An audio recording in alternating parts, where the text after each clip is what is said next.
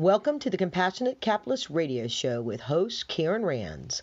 A compassionate capitalist is someone who invests their money into entrepreneur endeavors to bring innovation to the market and create wealth for all those involved. Karen shares insights and best practices for entrepreneurs to succeed and investors to share in that success without all the risks. And now. So welcome back to the Compassionate Capitalist podcast and video for those that are watching on YouTube today. Obviously the reason why we do this podcast, the whole purpose of compassionate capitalism is to create wealth through successful entrepreneur endeavors and be the investors that understand the risks associated with making an initial investment, but also anticipating the pathways to get to success and maintain success as a private company in the entrepreneur space. And one of the things that has really become a hot button, it's always been for a good bit of time, is security, with data security in particular and your intellectual assets within a company.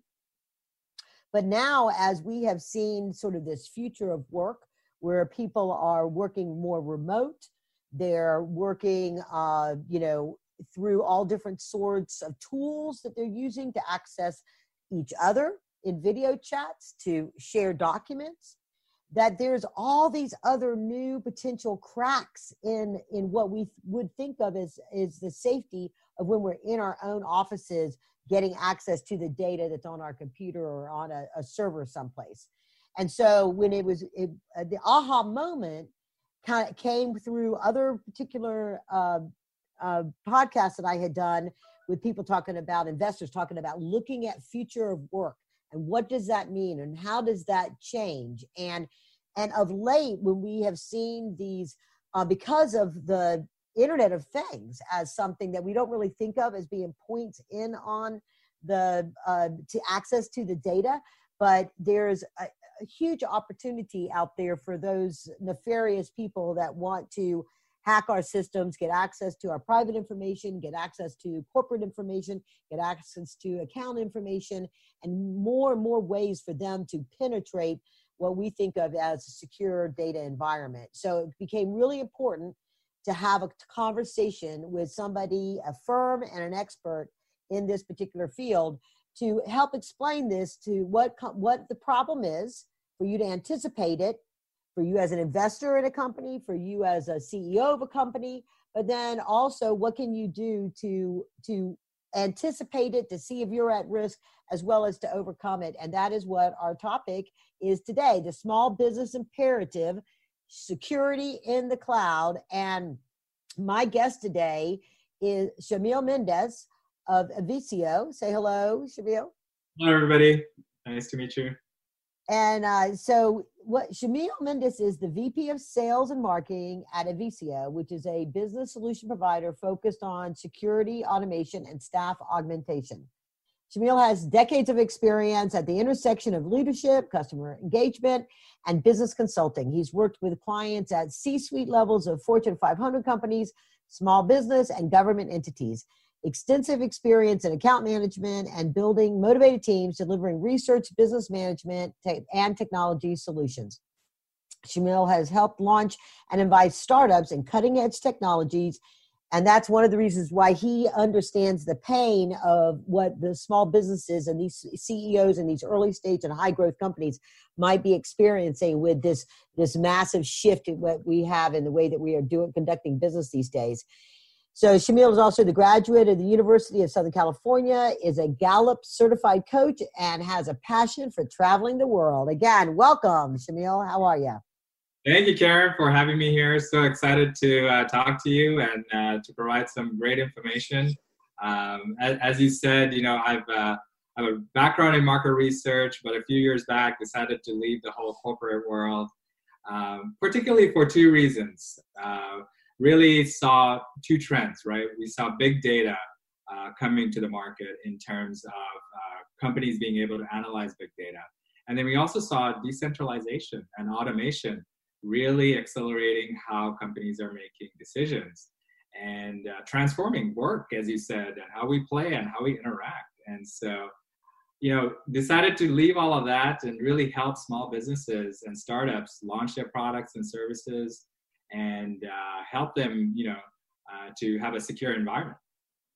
So were you seeing that trend prior to March or the first part of this year, where the decentralization and the points that you just made, were you seeing that start to happen? I mean, I know that there had been shifts of that, there goes waves and then we kind of come back and we have waves of that. And the birth of these virtual working spaces were often because there was a decentralized, reps in different places. They didn't have to have offices and things like that, but it seemed like it kind of had tapered off.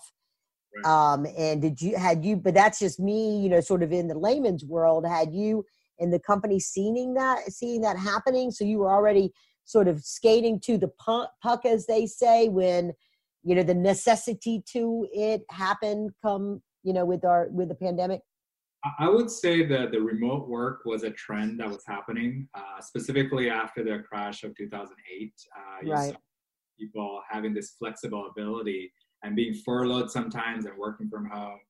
My teams were very flexible and we used to work 1 or 2 days a week from home, because it provided us to not only have that balance between work and life, but also the ability to think and not be distracted by all the chaos that goes on in a certain office, right? So those trends were really present. And my former company, actually, they've gone fully remote now. And you're seeing a lot more large Fortune 500 companies are using this hybrid model and been testing it out. And I think they're making big decisions to really go this remote route. And even schools, for that matter. I don't know if that's the best way for kids to learn, but they're also testing in terms of this hybrid model and having parents stay home. And so there is an interesting trend that's happening.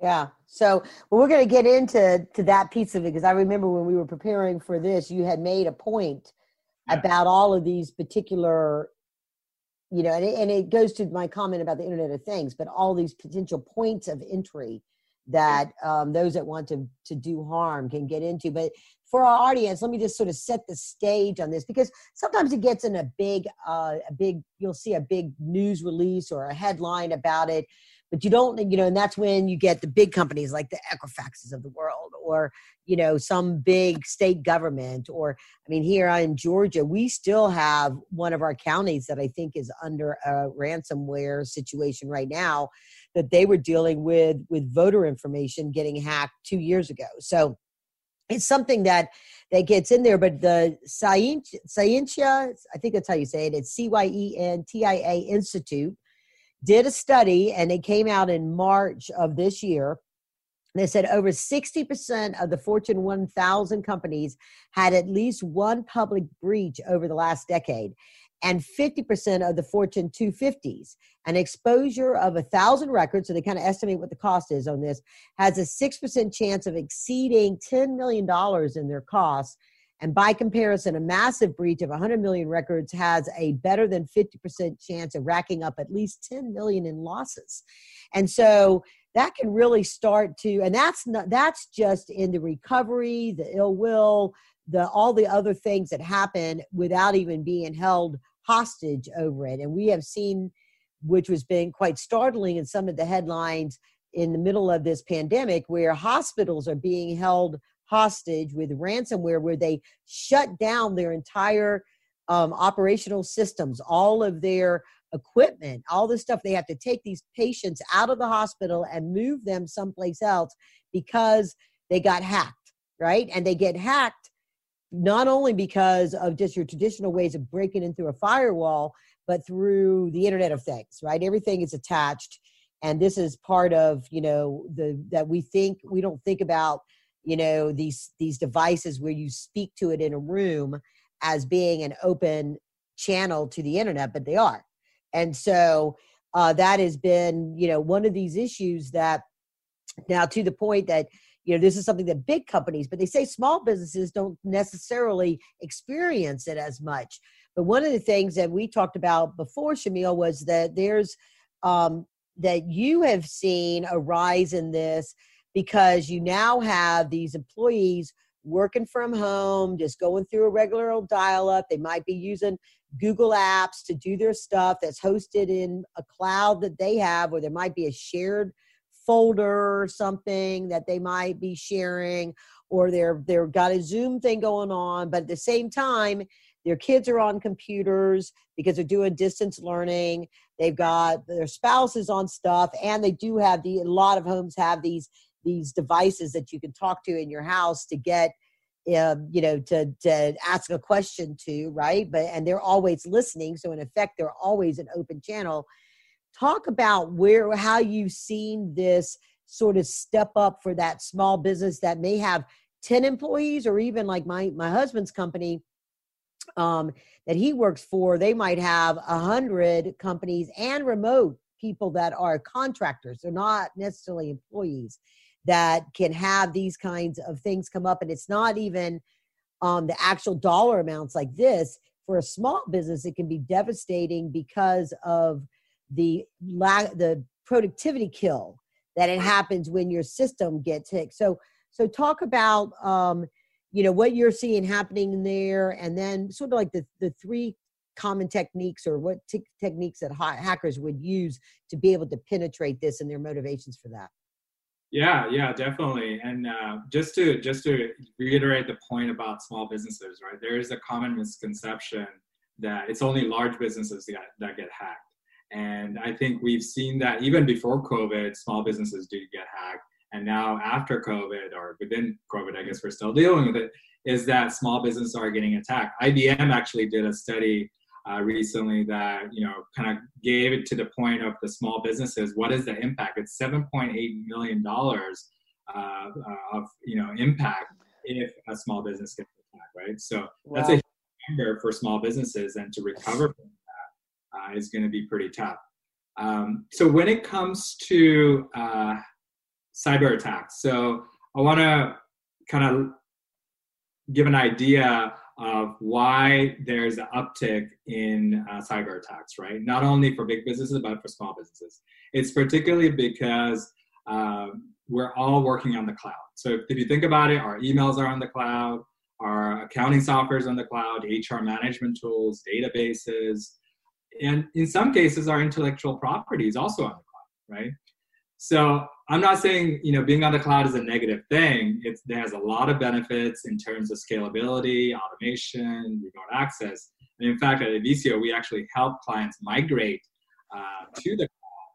But I want to caution your listeners in saying that you have to have the correct security protocols implemented by a security expert, right? Our head of security always talks about the first line of defense you have is education, right? If you have a team of 10 people, 2 people, 3 people, or 100 people, you have to make sure all your contractors and employees have some type of security awareness training, right? Because that allows a baseline, and then continuously making sure to test these employees and staff members to see if they catch the suspicious behavior, right? So that's one thing that you can do. But let's talk a little bit about some of the common techniques hackers use, right? The first is phishing. The majority of hacks are done through phishing. So what is phishing? Phishing is basically hackers sending fake messages that appear to be trustworthy source. It might be a bank, it might be a Dropbox email that you usually use that people click on, and then you might download some malware, right? And what is malware? Malware is hidden programming code that will damage your data and provide access to your network, right? So this can happen by clicking on an email, or it can happen cruising through social media, and you click on a link, and a malware hacker is able to gain access through there.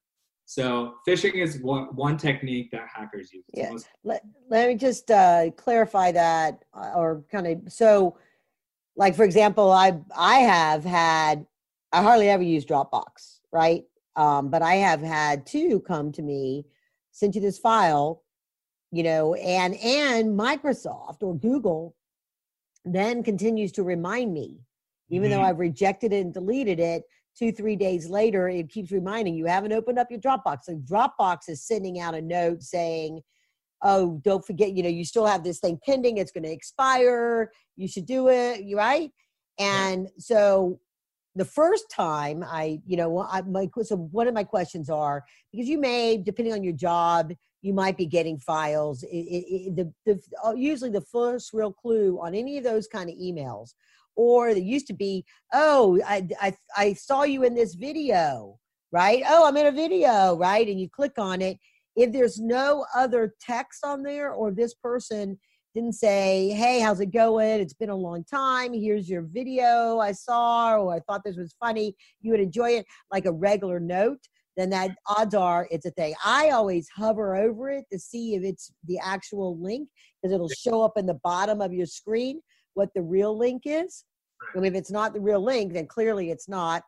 And then sometimes there's a lot of the companies like an AT&T or a bank or these kind of places will have a place to report that. So you can forward the email to that firm. So you should go to the actual corporate's website and see if they have a way to report spam and phishing. Yep. Second thing on the Dropbox. So I sent back to the, I forwarded to the guy's email and I said, were you sending this for me for a particular reason?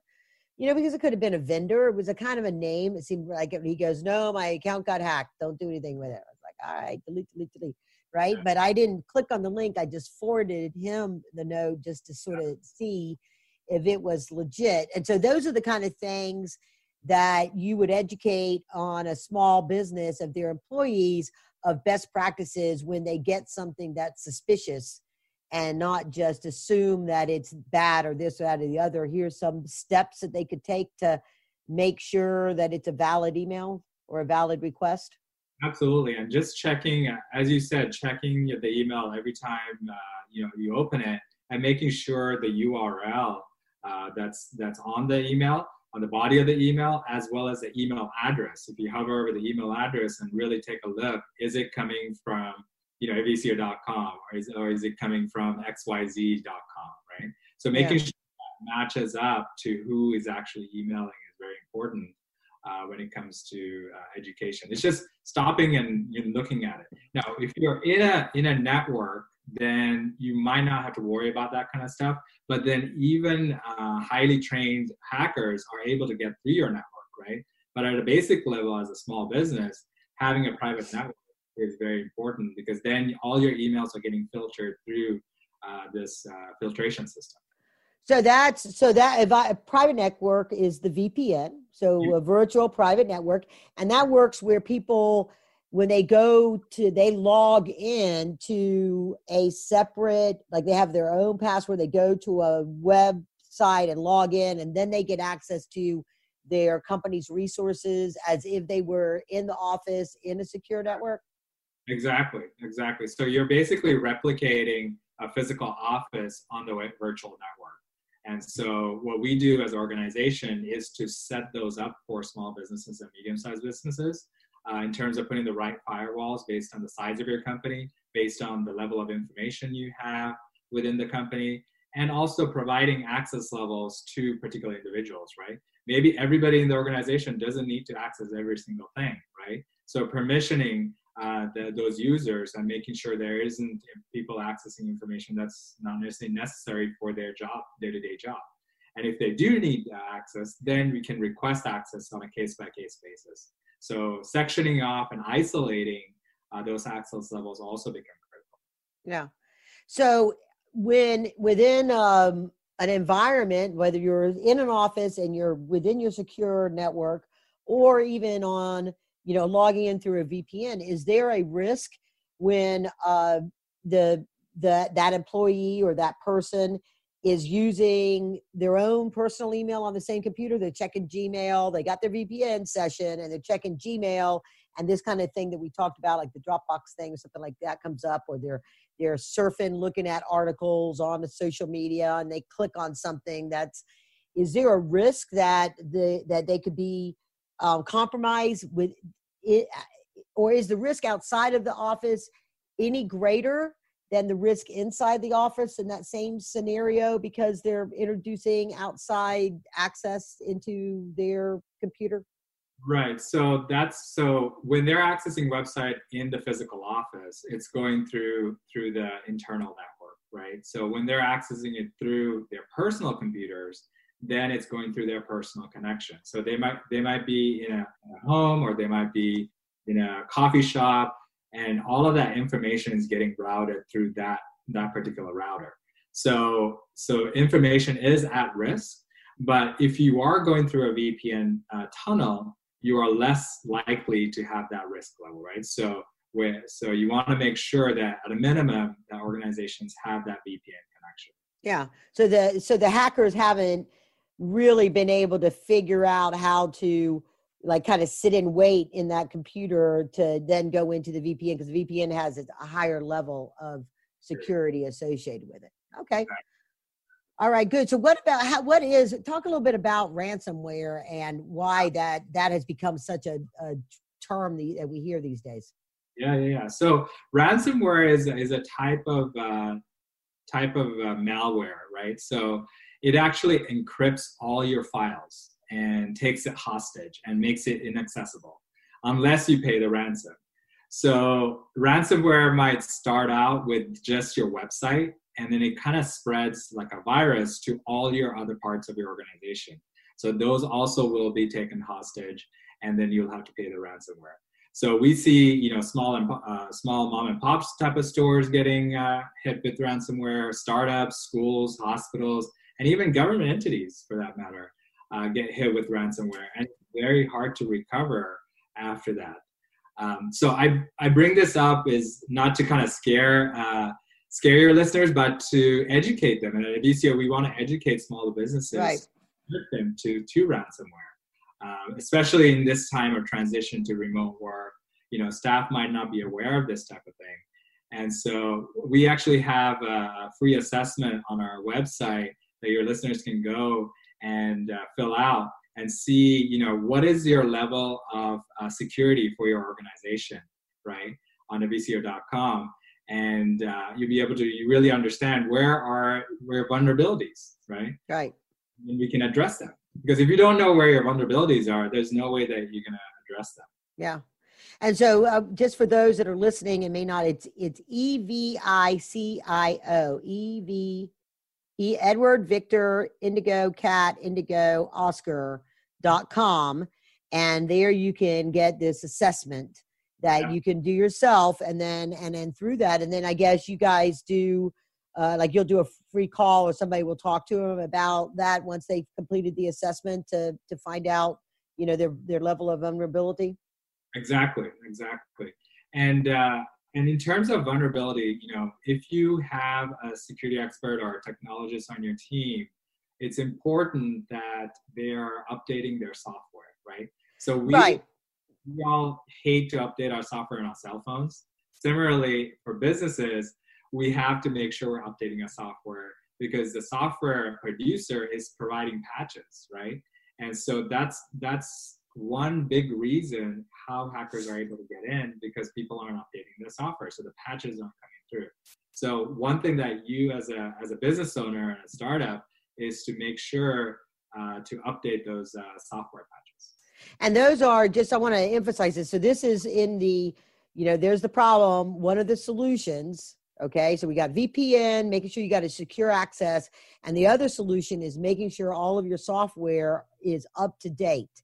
And sometimes if you don't have a dedicated IT person that's tracking, because sometimes they're out of sync with each other. One company, a Microsoft, might come up with an update, and then all the other little apps that use that haven't. And so you might have to wait a little bit or be selective in the way you do patches based on your own. But if you don't have that kind of in-house resource, those are the kind of services that you guys provide as well, right? That's our subtle infomercial here, but yeah, because and there's other, you're not unique in that, but there's other companies that are around, but the point of this is to understand that there's a company out there that works with small businesses, understands the pains that small business owners have, and can provide that as an as needed basis. So, I also want to address in the updates of software, it's also when it comes to if you're doing websites based off of WordPress or off of some of these other tool sets, I had a huge problem a couple of years ago because I had blogs that were out there that were really inactive.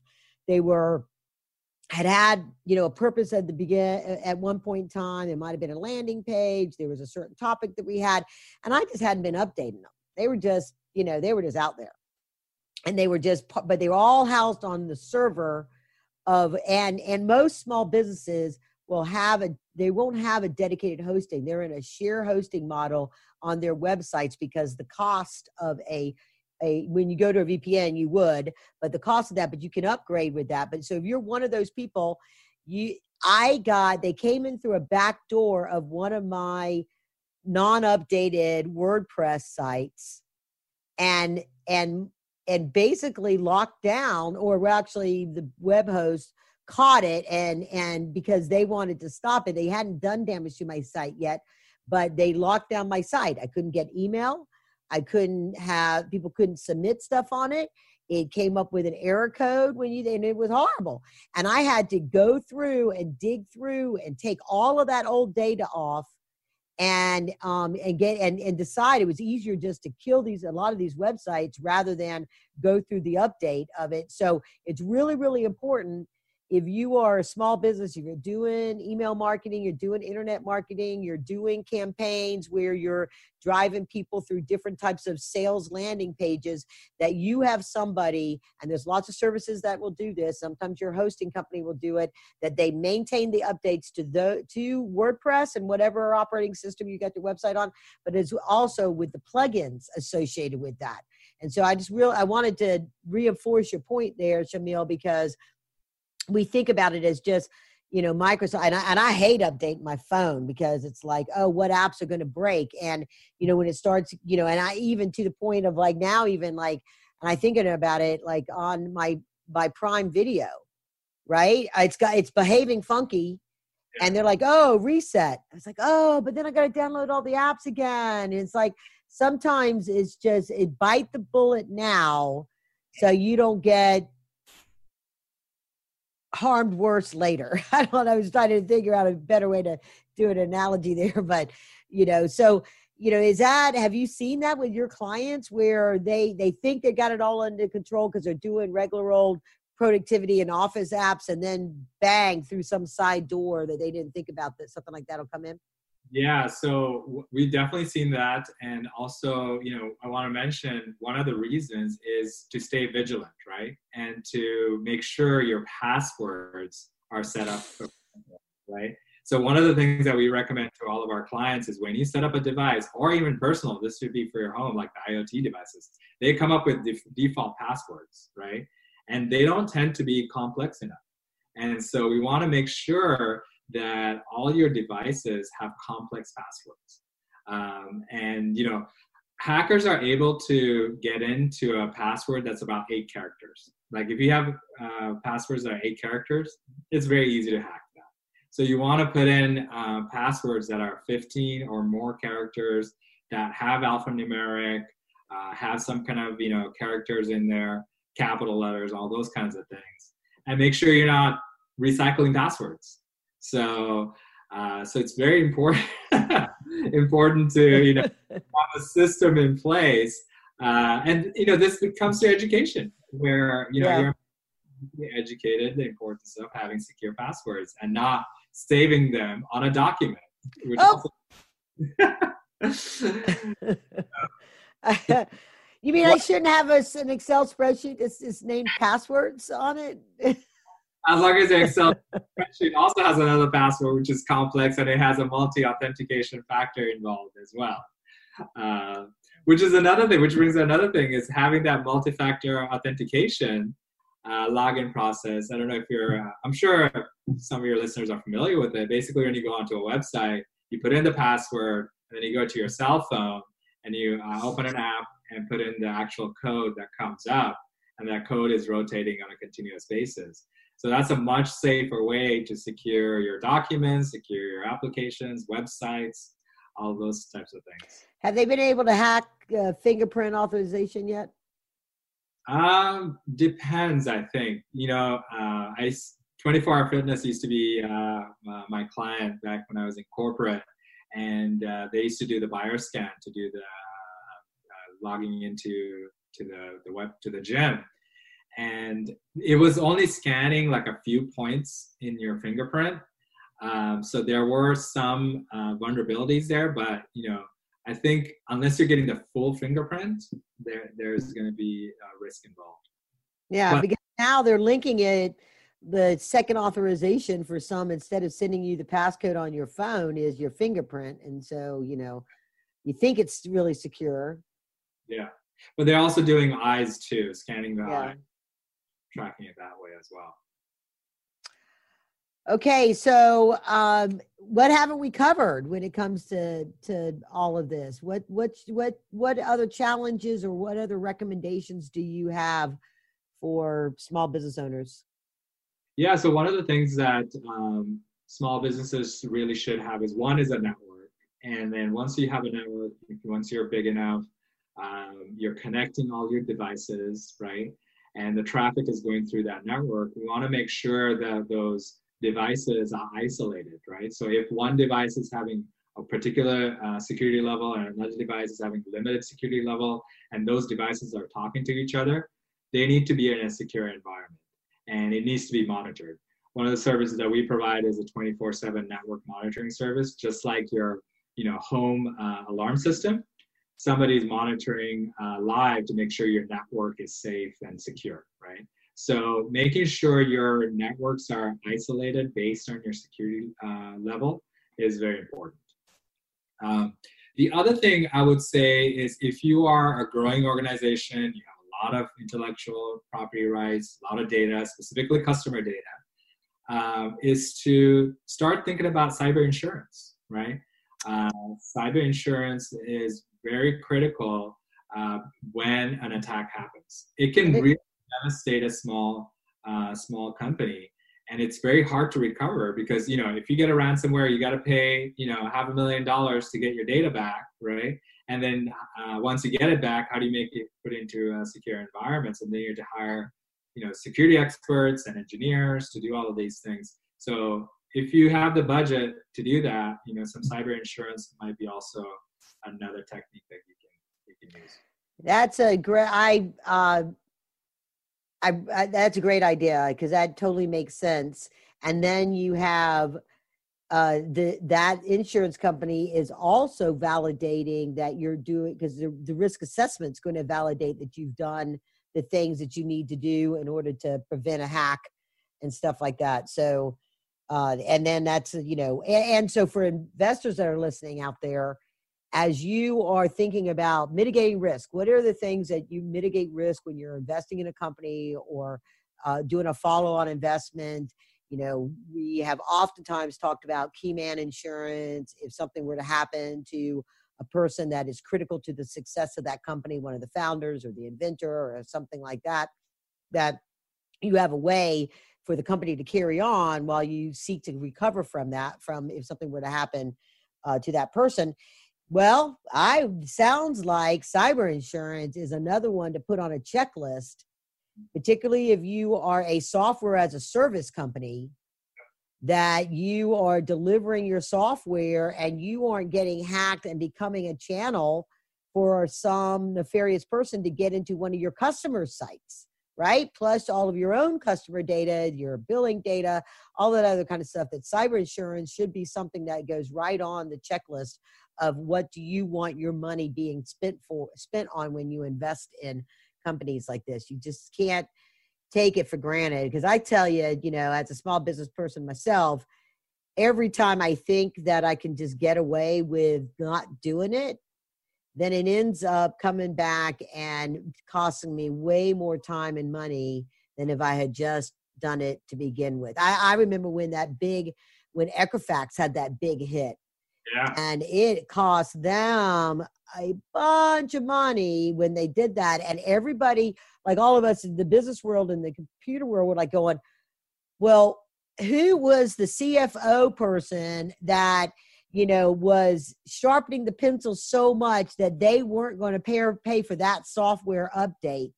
And they did some analysis of that, the fight between the CIO or the CTO and the CFO that says, we need this in our budget to be able to make sure that we're secure and we can't get hacked. And they're like, ain't that big a deal. And then look at how much it costs them, right?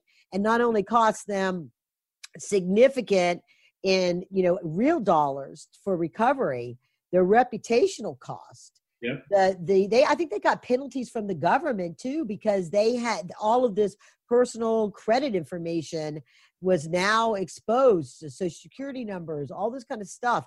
It was huge for them on that. And so every penny, I bet you probably have a saying around there at Avisio. It's like what for every like the pound, a penny saved, pound foolish, or penny, something like that. So a penny saved on prevention. It's better to be proactive than essentially proactive than reactive, right? Yeah, come on, you're sales and marketing. You got to come up into a tag like that. A penny saved, for whatever. Work on that. All right, Shamil? I'll work on that. Be proactive, be vigilant, educate your staff, and make sure that, everybody has the right resources to do their job better, right? Yeah. Essentially, we want to make sure that all your employees are safe and then the business is safe. Yeah. And that's what we do here at Avisio in terms of all of that. And the other thing I wanted to mention lastly here is the Yahoo attack, right? Right. Email addresses that were hacked, email accounts that were hacked. That went unnoticed for 3 years, right? So, I didn't know that. Yeah, so it went unnoticed for a long time. And so you might be hacked. Your website might be hacked, and the functionality might be working now. But they might be extracting data. Yeah. Well, I'm suspicious that Dropbox hasn't gotten hacked. That's why these all of a sudden too. I mean, because I'm not connected with these people. How would they have known my email? Somehow they hacked it, and they know, here's a Dropbox account and here's a Dropbox account, because I'm not in that guy's email address book, right? Yeah. The only source that we both would have been Dropbox. Right, exactly. So stay vigilant out there. But I don't know for sure, for anybody listening out here, I'm not saying that they actually got hacked. I'm just wondering. Disclaimer. No, I'm disclaiming, just a curiosity conversation among friends. Right.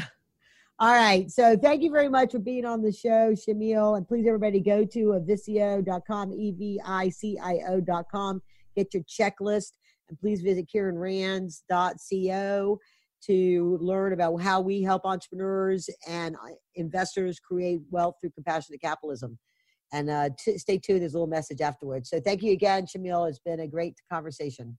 Thank you, Karen. Take care, everybody. Thank you for listening to the Compassionate Capitalist Podcast Radio, where we encourage individual investment in entrepreneurs to create generational wealth and best practices for small businesses to succeed. Help us spread the word about compassionate capitalism by sharing this podcast with your friends and colleagues. The Compassionate Capitalist Podcast is available on most podcast platforms, including iTunes, Apple Podcasts, TuneIn, Stitcher, Google Podcasts, and many more.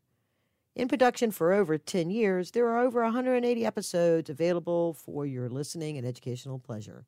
With over 130,000 downloads, this podcast is rapidly becoming the top podcast for investors and entrepreneurs to get the information they need to create generational wealth through entrepreneurism.